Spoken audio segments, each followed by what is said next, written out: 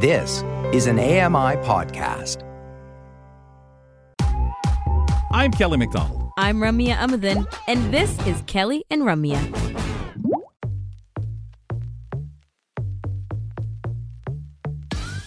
Welcome back. It's a Thursday edition of Kelly and Ramya. Kelly McDonald, Ramya Amadin, we're back together. I guess we were together yesterday as well, right, Kels?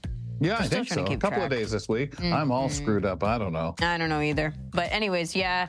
And we just had that fun little dance before the break. Yeah, rum was waiting in place. As you know, folks, we were bringing Bean on the program. But Toronto, Kelly has all the wonderful. I'll pick on Toronto, not Scarborough today. It's rush hour. Toronto traffic. Right, is not our friend today. So we don't have Bean available to us at this time for the roundtable. We do have a substitute we'll get to in just a second, but that's what caused our little dance. But a wonderful committee report with Julie. We do those committee reports on Monday, Tuesdays, and Wednesdays normally, but nice to have her on board with us today. And I found she was talking about this Leap Day proposal thing about women proposing to men tradition. Apparently, I went into it a little bit, and it is a Scottish or an Irish tradition, and there's some caveats, by the way. Yeah, I think it's Irish tradition, yes. But there are some stories. I'm not going to get into it, but it's a fun search if you go into it, because if you get refused, so if your proposal gets denied today, there are some caveats to that, like somebody's got to buy you Halloween, a silk like a robe. Trick or something? No. Oh, wow. No. And you might end up getting some gloves and some other fancy wear by the person who denied your proposal. So I don't know. It might be worth it just for the... slapped by the glove or something like that. No, but, and that wasn't mentioned anywhere here. No, as long as not that nonsense. God, that was the old let's not add our duels. own traditions, okay? Yeah, that was the old dueling thing. If you slap someone with a glove, that means, okay, let's get it on, Okay. And they get the pistols out and away they go. Not a boxing match either. No pistols. Pistols, that's the dueling. Oh, yeah. Anyway, we've got a roundtable ahead. We'll duel a little bit in there. Let's bring it on. It's the Thursday roundtable right here. Isn't it convenient that we have a round table? Well, it's actually oval. Just say it. The blind guy feels it now, goes, well, I don't know. I guess it is oval. Kind of oval. We're going to welcome in our guest today on the roundtable, filling in for Bean Gill, who can't be with us, Greg David from our communications department. Greg, welcome. Oh, thanks for having me. And yes, traffic, Toronto traffic. I don't miss that. When does rush hour start now? 12 p.m.? Pretty sure. I thought it was 12 a.m. right through till 11:59 p.m. Right. You know what? Honestly, in Toronto, it doesn't matter anymore. It's all rush hour all the time, right? It's pretty much the point. It gets crazy, doesn't it? Greg, you know the drill on the roundtable. We've pulled out a few things to chat about. You've got something for us to talk about. We'll talk about push in a couple of moments, since we were going to have Bean on the program here, and we can get into a little more detail on season 2, which we didn't get with Brian a lot. We got experiential. It was a wonderful talk. Check that out via the podcast, folks. Subscribe using your favorite podcast platform to our conversation on Tuesday's show. Anyway, New Brunswick Premier Blaine Hicks says he's surprised by the backlash that he's received for his promise to give workers a one-time payment of $300. Take a listen.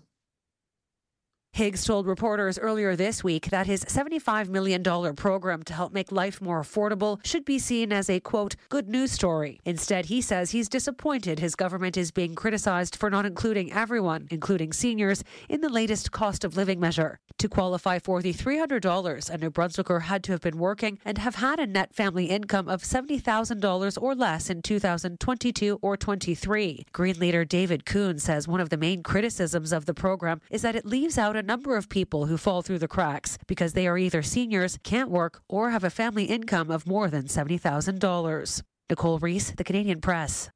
What side of the fence would you be on with this, Ramya? Would you be like, are you asking the same question? Well, hold it. 70,000 less, okay, pay them out. But what about other people? What about the seniors? What about the persons in the disability community? Yeah, and I think that this is kind of the same argument, or at least a parallel argument that we get with a lot of this kind of one-off, one-time payment of, right? And we heard, iterations of this during the pandemic that people would get absolutely infuriated about because... Remember how long the disabled community had to wait? Oh, my goodness. Quite literally, right? For the explicit announcement that, yes, people in the disability community were being considered, and then, but where's the actual money? It's not in our bank accounts yet. And I think that kind of history really does continue to add to the distrust that we have with these kinds of things. But yeah, and then there's like all this other stuff, like you said, the disability community, the seniors. I think that income placement of income, that line of, okay, what's your income above or below this threshold is a good place to start. Right? Mm-hmm. Yeah, which is a good place to start, that kind of starting point. But that's all it is. It's the starting point. Then you got to consider everything else that could be, then, which makes me think, okay, might as well just give it to everybody.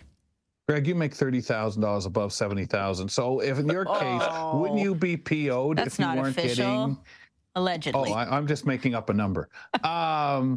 Wouldn't you be PO'd if they said, you're not going to get that $300? Yeah. Greg, that would break your piggy bank.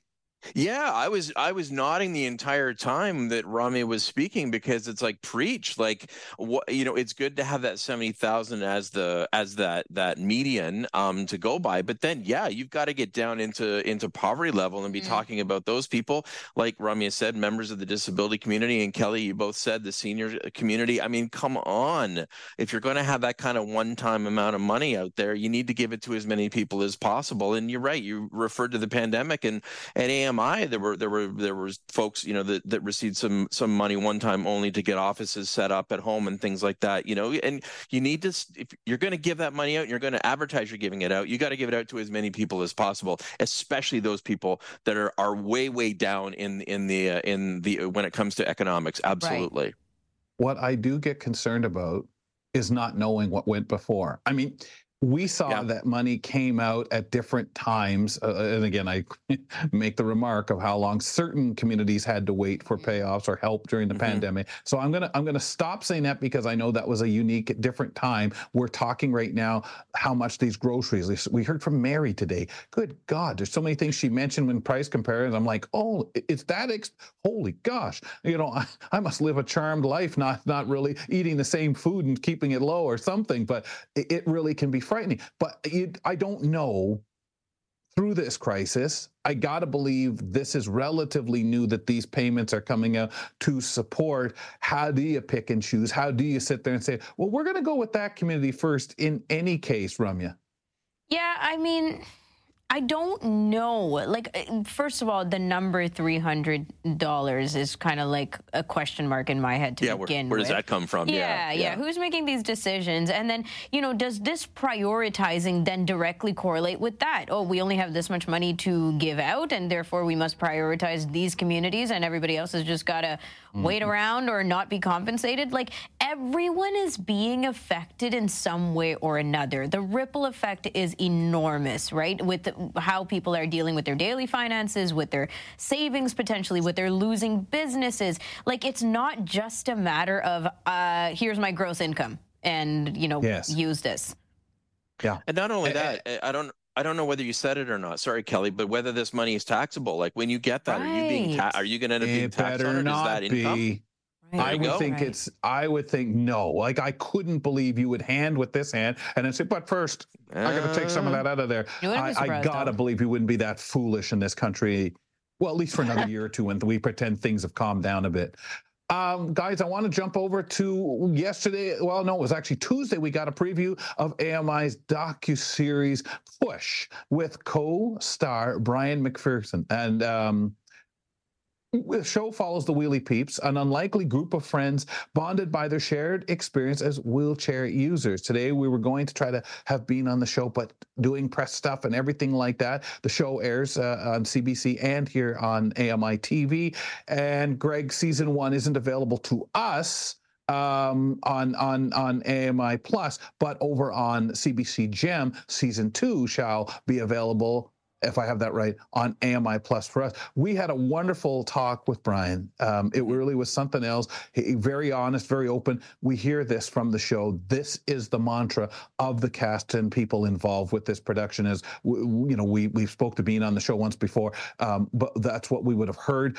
Beth, our reporter, and Bean have spent lots of time talking and stuff like that, and had given me some great things to talk to her about and kick around with her. But you know this show from everything that you do in your job to promote it. So share with us what you brought today.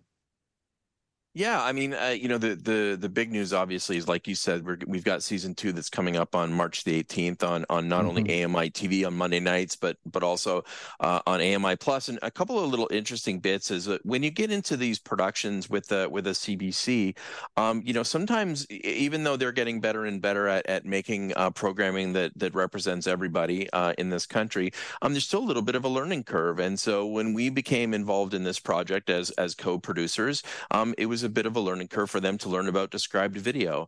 Everything that we do on AMI either has integrated described video, where the described video is built right in, or described video, where the descriptions are added after the fact. So for season 2, when people check it out on AMI TV and AMI Plus, that described video is going to be there to ensure that it's accessible. And one other thing I wanted to mention, I forgot all about this, there are going to be 2 versions of episodes of Push. So there's the broadcast version, but then there's the uncensored version, which is going to be on AMI Plus.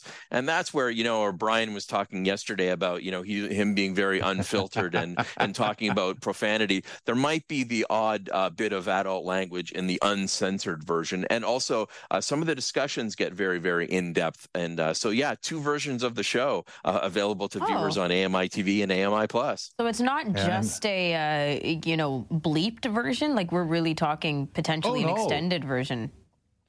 Yeah, uncensored. So the uncensored. So the episode length will be the same. Okay. It's just that so there may be the bleeps will be taken out. I do know that there is some very frank discussion about sex in one of the episodes of the show, which I think is great. And for more conversations like that, you can obviously tune in and watch that sex show on AMI Plus, because I think that's everybody has sex, so why not talk about it? There are questions to be asked about members of the disability community and how they have sex. So that's in one of the episodes. So a little bit of a preview as to some of the great conversation on the season 2.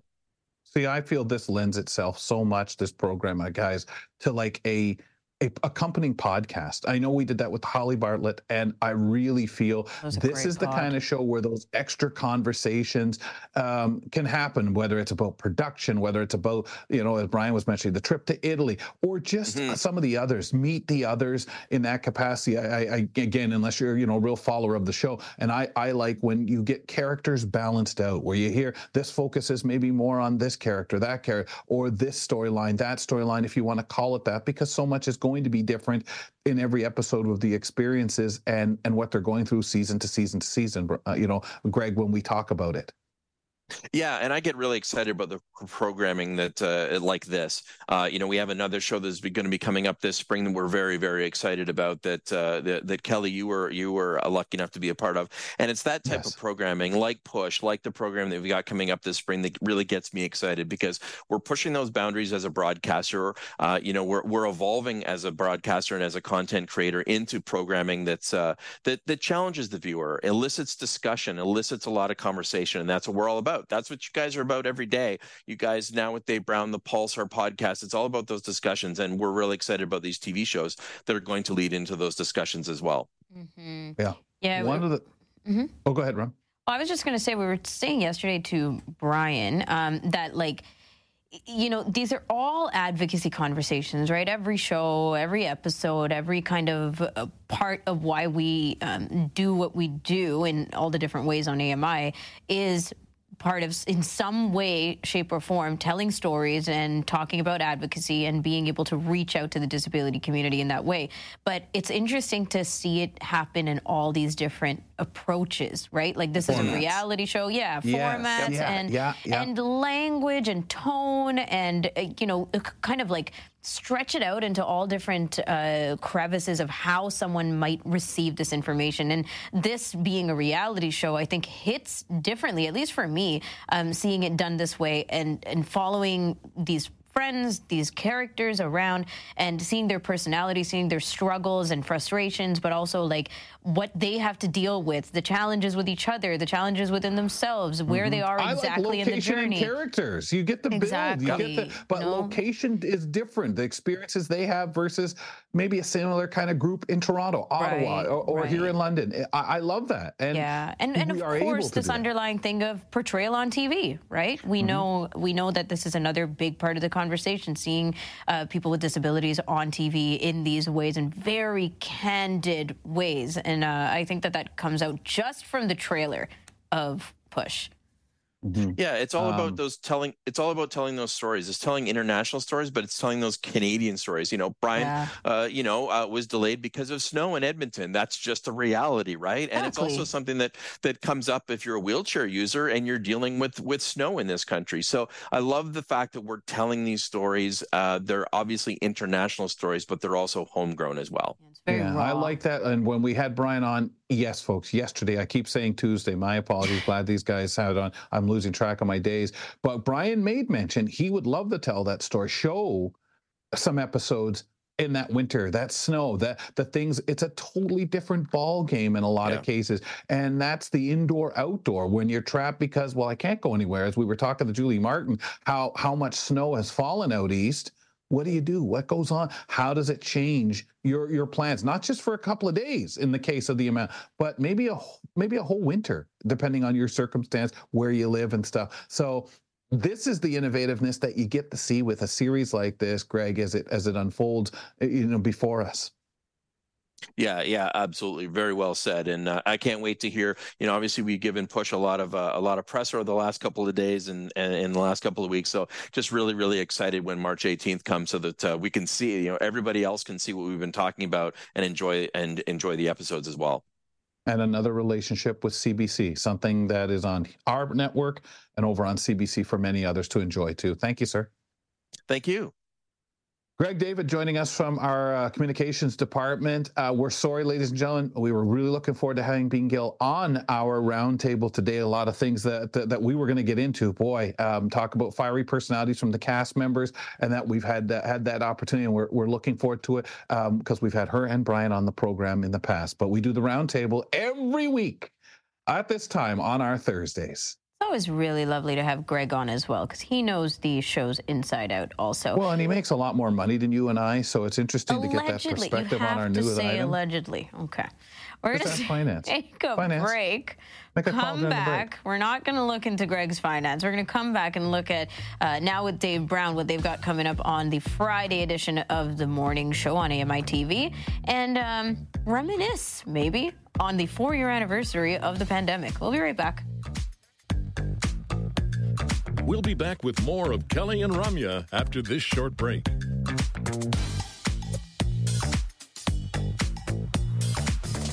Hi, I'm Jenny Bovard. Join me monthly for Low Vision Moments, where I speak with awesome guests about some of the amusing things that happen when you're blind or partially sighted. Watch on YouTube or download Low Vision Moments from your favorite podcast distributor.